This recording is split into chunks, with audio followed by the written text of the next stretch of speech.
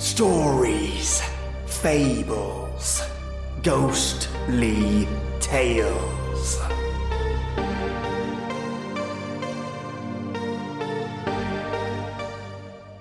Yamato Takeru is a prince bestowed with incredible luck, gifted with strength, wisdom and cunning, the fighter of brigands and a warrior at heart, but not infallible as we find out. Welcome, listeners, to your Monday Shake-Up. Today I have for you a Japanese folk story, The Prince of Yamato Takeru.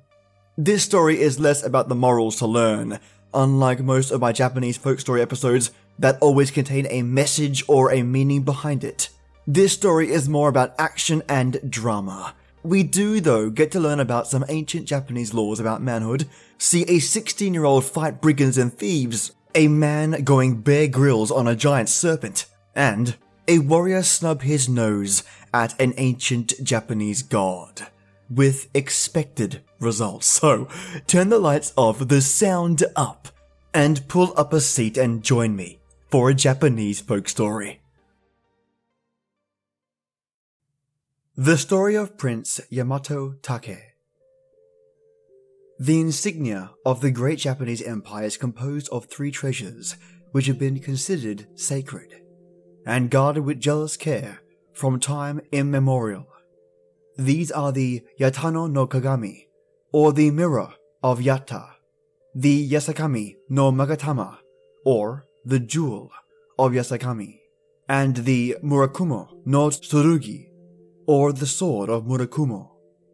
Of these 3 treasures of the empire, the Sword of Murakumo, afterwards known as Kusanagi no Tsuguri, or the grass-cleaving sword, is considered the most precious and most highly to be honored, for it is the symbol of strength to this nation of warriors, and the talisman of invincibility for the emperor, while he holds it sacred in the shrine of his ancestors.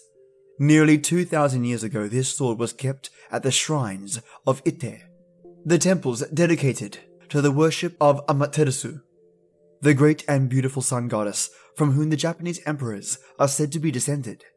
There is a story of knightly adventure and daring which explains why the name of the sword was changed from that of Murakumo to Kusanagi, which means grass clearing. Once, many years ago, there was born a son to the emperor Kihiko, the 12th in descent from the great Jimmu, the founder of the Japanese dynasty. This prince was the 2nd son of the emperor Kihiko, and he was named Yamato.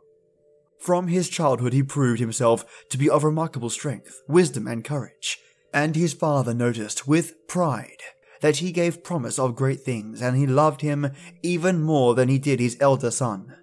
Now, when Prince Yamato had grown to manhood, in the olden days of Japanese history, a boy was considered to have reached man estate at the early age of 16. The realm was much troubled by a band of outlaws, whose chiefs were 2 brothers, Kumaso and Takeru. These rebels seemed to delight in rebelling against the king, in breaking the laws and defying all authority. At last, King Kihiko ordered his young son Prince Yamato to subdue the brigands and, if possible, to rid the land of their evil lives. Prince Yamato was only 16 years of age. He had but reached his manhood according to the law. Yet though he was such a youth in years, he possessed the dauntless spirit of a warrior of fuller age, and knew not of what fear was. Even then there was no man who could rival him for courage and bold deeds, and he received his father's command with great joy. He at once made ready to start, and great was the stir in the precincts of the palace as he and his trusty followers gathered together and prepared for the expedition, and polished up their armor and donned it. Before he left his father's court, he went to pray at the shrine of Ise, and to take leave of his aunt, the Princess Yamato, for his heart was somewhat heavy at the thought of the dangers he had to face, and he felt that he needed the protection of his ancestors, Amaterasu, the sun goddess. The princess, his aunt, came out to give him glad welcome, and congratulated him on being trusted with so great a mission by his father, the king. She then gave him one of his gorgeous robes as a keepsake to go with him and to bring him good luck, saying that it would surely be of service to him on this adventure. She then wished him all success in his undertaking and bade him good speed. The young prince bowed low before his aunt and received her gracious gift with much pleasure and much respectful bows. "I will now set out," said the prince, and returning to the palace, he put himself at the head of his troops. Thus cheered by his aunt's blessing, he felt ready for all that might befall, and marching through the land to the southern island of Kyushu, the home of the brigands. Before many days had passed, he reached the southern island, and then slowly but surely made his way to the headquarters of the chiefs Kumaso and Takeru. He now met with great difficulties, for he found the country exceedingly wild and rough. The mountains were high and steep, the valleys dark and deep. A huge tree and boulders of rock blocked up the road and stopped the progress of his army. It was all but impossible to go on. Though the prince was but a youth, he had the wisdom of years, and, seeing that it was vain to try and lead his men further, he said to himself, "To attempt to fight a battle in this impassable country unknown to my men only makes my task harder. We cannot clear the roads and fight as well. It is wiser for me to resort to stratagem and come upon my enemies unawares. In that way I may be able to kill them without much exertion." So he now bade his army halt by the way. His wife, the princess Ototachibana, had accompanied him, and he bade her bring him the robe his aunt, the priestess of Ize, had given him, and to help him attire himself as a woman. With her help, he put on the robe and let his hair down till it flowed over his shoulders. Ototachibana then brought him his comb, which he put in his black tresses, and then adorned himself with string of strange jewels, just as you see in the picture. When he had finished his unusual toil, Ototachibana brought him her mirror. He smiled as he gazed at himself. The disguise was so perfect. He hardly knew himself, so changed was he. All traces of the warrior had disappeared, and in the shining surface only a beautiful lady looked back at him. Thus completely disguised, he set out for the enemy's camp, alone. In the folds of a silk gown, next his strong heart, was hidden a sharp dagger. The two chiefs, Kumaso and Takeru, were sitting in their tent resting in the cool of the evening when the prince approached. They were talking of the news which had recently been carried to them, that the king's son had entered their country with a large army determined to exterminate their band. They had both heard of the young warrior's renown, and for the first time in their wicked lives they felt afraid. In a pause in their talk, they happened to look up, and saw, through the door of the tent, a beautiful woman, robed in sumptuous garments, coming towards them. Like an apparition of loveliness, she appeared in the soft twilight. Little did they dream that this was their enemy, whose coming they so dreaded, who now stood before them in this disguise. "What a beautiful woman! Where has she come from?" said the astonished Kumaso, forgetting war and council and everything, as he looked up at the gentle intruder. He beckoned to the disguised prince and bade him sit down and serve them with wine. Yamato felt his heart swell with a fierce glee, for he now knew that his plan would succeed.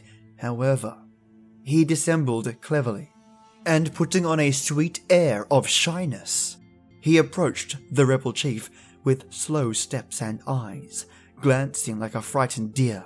Charmed to distraction by the girl's loveliness, Kumaso drank cup after cup of wine for the pleasure of seeing her pour it out for him, till at last he was quite overcome with the quantity he had drunk. This was the moment for which the brave prince had been waiting. Flinging down the wine jar, he seized the tipsy and astonished Kumaso and quickly stabbed him to death with the dagger which he had secretly carried hidden in his breast. Takeru, the brigand's brother, was terror-struck as soon as he saw what was happening and tried to escape, but Prince Yamato was too quick for him. Ere he could reach the tent door, the prince was at his heel. His garments were clutched by a hand of iron, and a dagger flashed before his eyes. He lay stabbed to the earth, dying, but not yet dead. "Wait, one moment!" gasped the brigand painfully, and he seized the prince's hand. Yamato relaxed his hold somewhat and said, "Why should I pause, thou villain?" The brigand raised himself fearfully and said, "Tell me from whence you come, and whom I have the honor of addressing. Hitherto I believed that my dead brother and I were the strongest men in the land, and that there was no one who could overcome us. Alone you have ventured into our stronghold. Alone you have attacked and killed us. Surely you are more than mortal." Then the young prince answered with a proud smile, "I am the son of the king, and my name is Yamato, and I have been sent by my father as the avenger of evil to bring death to all rebels. No longer shall robbery and murder hold my people in terror." And he held the dagger dripping red above the rebel's head. "Ah," gasped the dying man with great effort. "I have often heard of you. You are indeed a strong man. To have so easily overcome us. Allow me to give you a new name. From henceforth, you shall be known as Yamato Take. Our title I bequeath to you as the bravest man in Yamato." And with these noble words, Takeru fell back and died. The prince, having thus successfully put an end to his father's enemies in the world, was prepared to return to the capital. On the way back, he passed through the province of Idum. Here, he met with another outlaw named Izumo Takeru, who he knew had done much harm in the land. He again resorted to stratagem and feigned a friendship with the rebel under an assumed name. Having done this, he made a sword of wood and jammed it tightly in the shaft of his own strong sword. This he purposely buckled to his side and wore on every occasion when he expected to meet the third robber, Takeru. He now invited Takeru to the bank of the river Hinokawa and persuaded him to try and swim with him in the cool, refreshing waters of the river. As it was a hot summer's day, the rebel was nothing loath to take a plunge in the river. While his enemy was still swimming down the stream, the prince turned back and landed with all possible haste. Unperceived, he managed to change swords, putting his wooden one in place of the keen steel sword of Takeru. Knowing nothing of this, the brigand came up to the bank shortly. As soon as he had landed and donned his clothes, the prince came forward and asked him to cross swords with him to prove his skill, saying, "Let us two prove which is the better swordsman of the two." The robber agreed with delight, feeling certain of victory, for he was famous as a fencer in his province, and he did not know who his adversary was. He seized quickly what he thought was his sword, and stood on guard to defend himself. Alas, for the rebel, the sword was the wooden one of the young prince, and in vain Takeru tried to unsheath it. It was jammed fast. Not all his exerted strength could move it. Even if his efforts had been successful, the sword would have been of no use to him, for it was of wood.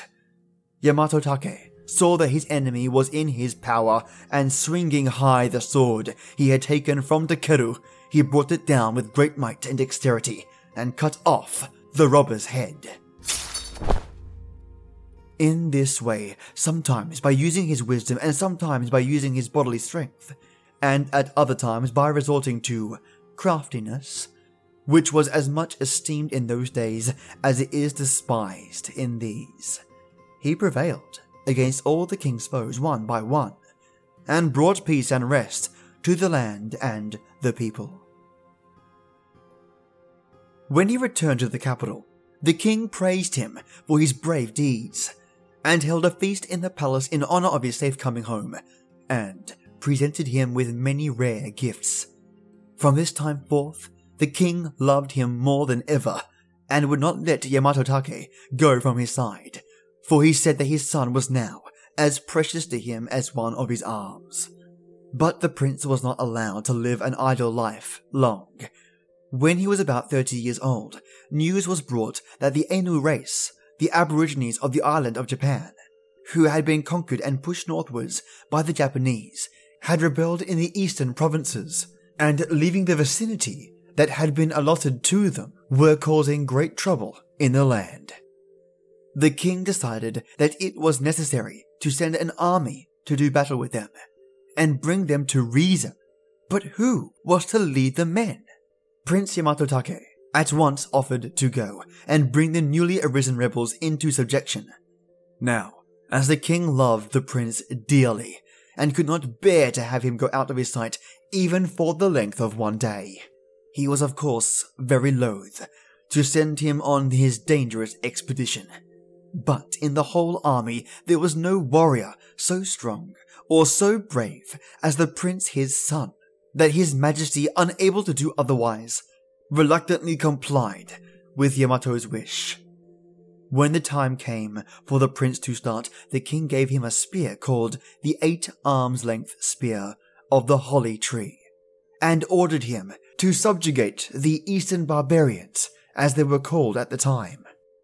The 8 arms length spear of the Holly Tree of those old days was prized by warriors just as much as the standard or banner is valued by a regiment in these modern days. When given by the king to his soldiers when setting out for war, the prince respectfully and with great reverence received the king's spear, and leaving the capital, marched with his army to the east. On his way he visited first of all the temples of Ise for worship, and his aunt, the princess of Yamato, came out to greet him. She it was who had given him her robe, which had proved to be such a boon to him before, in helping him to overcome and slay the brigands of the West. He told her all that had happened to him, and of the great part her keepsake had played in the success of his previous undertakings, and thanked her very heartily. When she heard that he was starting out once again to do battle with his father's enemies, she went into the temple and reappeared bearing a sword and a beautiful bag, which she had made herself, and which was full of flints, which in those times people used instead of matches for making fire. These she presented to him as a parting gift. Another gift was presented, a sword. The sword was the sword of Murokumo, one of the 3 sacred treasures which comprise the insignia of the Imperial House of Japan. No more auspicious talisman of luck and success could she give her nephew, and she bade him use it in the hour of his greatest need. Yamato Take now bade farewell to his aunt, and once more placing himself at the head of his men, he marched to the farthest east through the province of Owari. Then he reached the province of Suruga. Here the governor welcomed the prince right heartily, and entertained him royally with many feasts. When these were over, the governor told his guests that his country was famous for his fine deer, and proposed a deer hunt for the prince's amusement. The prince was utterly deceived by the cordiality of his host, which was all feigned, and gladly consented to join in the hunt. The governor then led the prince to a wild and extensive plain, where the grass grew high and in great abundance, quite ignorant that the governor had laid a trap for him, with the desire to compass his death. The prince began to ride hard and hunt down the deer, when all of a sudden, to his amazement, he saw flames and smoke bursting out from the bush in front of him. Realizing his danger, he tried to retreat, but no sooner did he turn his horse in the opposite direction than he saw that even there the prairie was on fire. At the same time, the grass on his left and right burst into flames, and these began to spread swiftly towards him on all sides. He looked round for a chance of escape. There was none. He was surrounded by fire. This deer hunt was then only a cunning trick of the enemy, said the prince, looking around on the flames and the smoke that crackled and rolled in toward him on every side. What a fool! I was lured into this trap like a wild beast! And he ground his teeth with rage. as he thought of the governor's smiling treachery. Dangerous as was his situation now, the prince was not in the least confounded. In his dire extremity, he remembered the gifts his aunt had given him when they parted, and it seemed to him as if she must, with prophetic foresight, have divined this hour of need. He coolly opened the flint bag that his aunt had given him, and set fire to the grass near him. Then, drawing the sword of Murakumo from its sheath, he set work to cut down the grass on either side of him with all speed. He determined to die if that were necessary, fighting for his life, and not standing still, waiting for death to come to him. Strange to say, the wind began to change, and to blow from the opposite direction, and the fierce portion of the burning bush which had hitherto threatened to come up upon him was now blown right away from him, and the prince, without even a scratch on his body or a single hair burned, lived to tell the tale of his wonderful escape. While the wind, rising to a gale, overtook the governor, and he was burned to death in the flames he had set alight to kill Yamato Take. Now the prince ascribed his escape entirely to the virtue of the sword of Murakumo, and the protection of Amaterasu, the sun goddess of Ise, who controls the wind and all the elements and ensures the safety of all who pray to her in the hour of danger.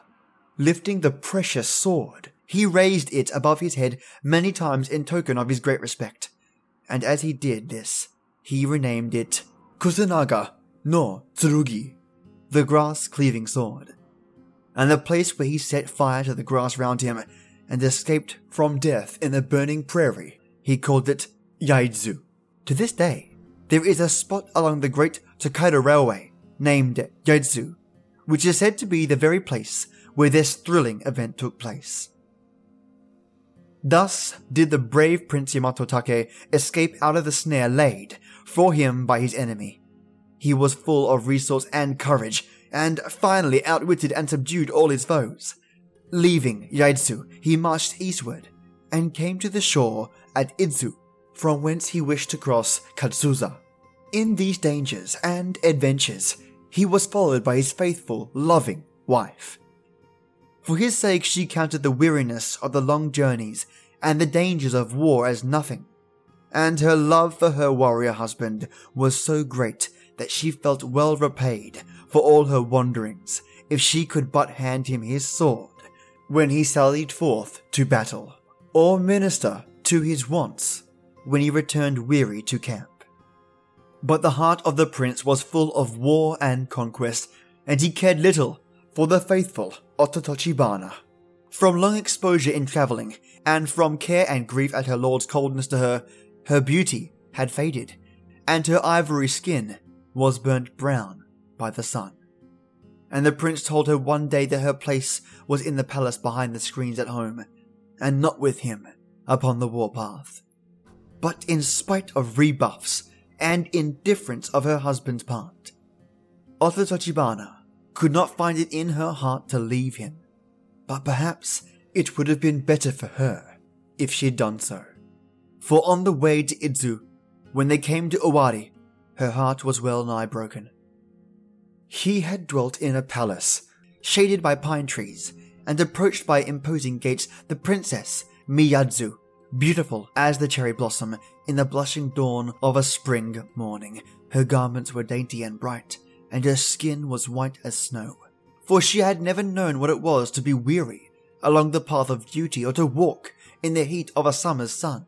And the prince was ashamed of his sunburnt wife in her travel-stained garments and bade her remain behind while he went to visit the Princess Miyadzu. Day after day he spent hours in the gardens and the palace of his new friend, thinking only of his pleasure, and caring little for his poor wife, who remained behind to weep in the tent at the misery which had come into her life. Yet she was so faithful a wife, and her character so patient, that she never allowed a reproach to escape her lips, or a frown to mar the sweet sadness of her face. And she was ever ready with a smile to welcome her husband back, or usher him forth wherever he went. At last the day came when the Prince Yamato Take must depart for Idzu and cross over the sea to Katsuza, and he bade his wife follow in his retinue as an attendant while he went to take a ceremonious farewell of the Princess Miyazu.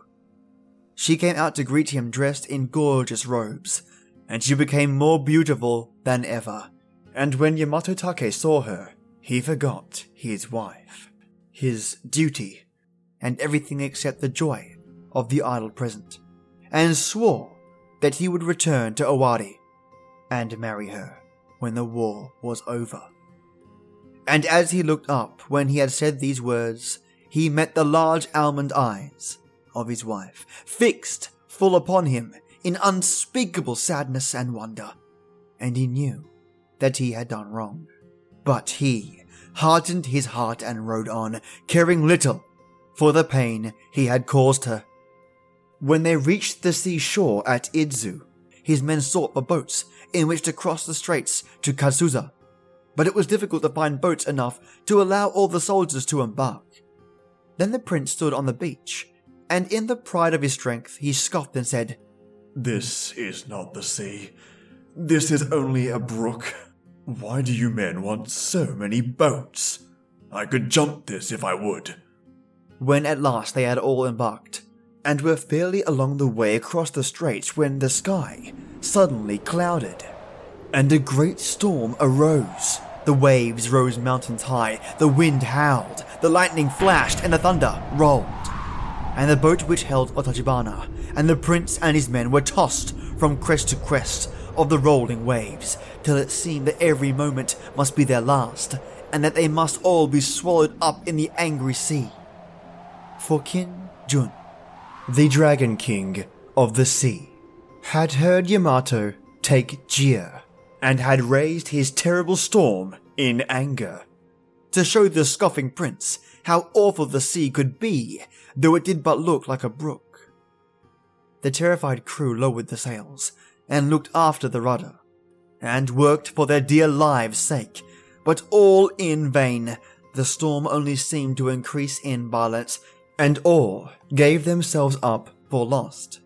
Then the faithful Otachibana rose, and forgetting all the grief that her husband had caused her, forgetting even that he had wearied of her, in the one great desire of her love to save him, she determined to sacrifice her life to rescue him from death, if it were possible. While the waves dashed over the ship and the wind whirled round them in fury, she stood up and said, "Surely all this has come because the prince has angered Rinjin, the god of the sea. By he is jesting. If so, I, Otachibana, will appease the wrath of the sea god, who desires nothing less than my husband's life." Then, addressing the sea, she said, "I will take the place of his augustness, Yamato Take. I will now cast myself into your outraged depths, giving my life for his. Therefore, hear me, and bring him safely to the shore of Katsuza." With these words, she leaped quickly into the boisterous sea, and the waves soon whirled away, and she was lost to sight. Strange to say, the storm ceased at once, and the scene became as calm and smooth as the matting on which the astonished onlookers were sitting. The gods of the sea were now appeased, and the weather cleared, and the sun shone as on a summer's day. Yamato Take soon reached the opposite shore and landed safely, even as his wife Otachibana had prayed. His prowess in war was marvelous, and he succeeded after some time in conquering the eastern barbarians, the Ainu. He ascribed his safe landing wholly to the faithfulness of his wife, who had so willingly and lovingly sacrificed herself in the hour of his utmost peril. His heart was softened at the remembrance of her, and he never allowed her to pass from his thoughts even for a moment. Too late had he learned to esteem the goodness of her heart and the greatness of her love for him. As he was returning on his homeward way, he came to the high pass of Usui Togi, and here he stood and gazed at the wonderful prospect beneath him. The country, from this great elevation, all lay open to his sight, a vast panorama of mountain and plain and forest, with rivers winding like silver ribbons through the land. Then, far off, he saw the distant sea, which shimmered like a luminous mist in the great distance, where Otochibana had given her life for him. And as he turned towards it, he stretched out his arms, and thinking of her love which he had scorned, and his faithlessness to her, his heart burst out into a sorrowful and bitter cry. Asuma! Azuma! Azumaya! And to this day, there is a district in Tokyo called Azuma, which commemorates the words of Prince Yamato Take, and the place where his faithful wife leapt into the sea to save him is still pointed out. So, though in life the Princess Otochibana was unhappy, history keeps her memory green, and the story of her unselfishness and heroic death will never pass away. Yamato Take had now fulfilled all his father's orders. He had subdued all rebels, and rid the land of all robbers and enemies to the peace. And his renown was great, for in the whole land there was no one who could stand up against him. He was so strong in battle and wise in council. Here, he was about to return straight for home, by the way he had come, when the thought struck him that he would find it more interesting to take another route. So he passed through the province of Owari, and came to the province of Omi. When the prince reached Omi, he found the people in a state of great excitement and fear. In many houses as he passed along, he saw the signs of mourning and heard loud lamentations. On inquiring the cause of this, he was told that a terrible monster had appeared in the mountains, who daily came down from thence and made raids on the villages, devouring whoever he could seize. Many homes had been desolate, and the men were afraid to go out to their daily work in the fields, or the women to go to the rivers and wash their rice. When Yamato Take heard this, his wrath was kindled, and he said fiercely, "From the western end of Kyushu to the eastern corner of Yezo, I have subdued all the king's enemies. There is no one who dares to break the laws or to rebel against the king. It is indeed a matter for wonder that here, in this place, so near the capital, a wicked monster has dared to take up his abode and to be the terror of the king's subjects. Not long shall it find pleasure in devouring innocent folk. I will start out and kill it at once." With these words, he set out for the Ibuki mountain, where the monster was said to live. He climbed up a good distance, when all of a sudden, at a winding in the path, a monster serpent appeared before him and stopped the way. "This must be the monster," said the prince. "I do not need my sword for a serpent. I can kill him with my bare hands." He thereupon sprung upon the serpent and tried to strangle it to death with his bare arms. It was not long before his prodigious strength gained the mastery, and the serpent lay dead at his feet. Now a sudden darkness came over the mountain, and rain began to fall, so that for the gloom and the rain the prince could hardly see which way to take. In a short time, however, he was groping his way down the pass. The weather cleared, and our brave hero was able to make his way quickly down the mountain. When he got back, he began to feel ill, and to have burning pains in his feet. So he knew that the serpent had poisoned him. So great was his suffering that he could hardly move, much less walk. So he had himself carried to a place in the mountains famous for its hot mineral springs, which rose bubbling out of the earth and almost boiling from the volcanic fires beneath. Yamato Take bathed daily in these waters, and gradually he felt his strength come again, and the pains left him, till at last one day he found with great joy that he was quite recovered. He now hastened to the temples of Ise, where you will remember that he prayed before undertaking this long expedition. His aunt, priestess of the shrine, who had blessed him on his setting out, now came to welcome him back.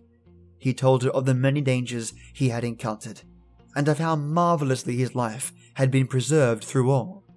And she praised his courage and his warrior prowess, and then, putting on her most magnificent robes, she returned thanks to their ancestors, the sun goddess Amatetsuru, to which they both ascribe the prince's wonderful preservation. Here ends the story of Prince Yamato-take of Japan. What a fantastic Japanese folk story. I just love these old tales, and there is something special about Japanese folklore, especially for a gaijin like myself. Reading these tales reminds me of how much we share narratively with each other. The values that the Japanese place on aspects of their life, like respect, honor, tradition, and as a reader, you get to feel like you understand their lifestyle a little more. These stories are of course dramatized and the characters exaggerated, but there are significant cultural echoes that permeate throughout these old Japanese folklore stories that carry across today. Now, in today's story we had self-sacrifice, bravery, determination, application of cunning without the sacrifice of honor, the value of love, and infidelity, all on the table in this tale. Now, if you would like to recommend a Japanese tale to be read, let me know. Or perhaps some Japanese research pieces for me to sink my teeth into. And I've not forgotten about Roman and Greek mythology. That's on its way. But if you have something you're passionate about, let me know via email at storiesfablesghostlytales@gmail.com, or leave your suggestion in the comments below. I'll be doing more of Lily Madwip stories this Wednesday, and then shaking it up again with some more Japanese folklore this Friday. So, I can't wait to see you then, awesome listeners. And as always, till next time.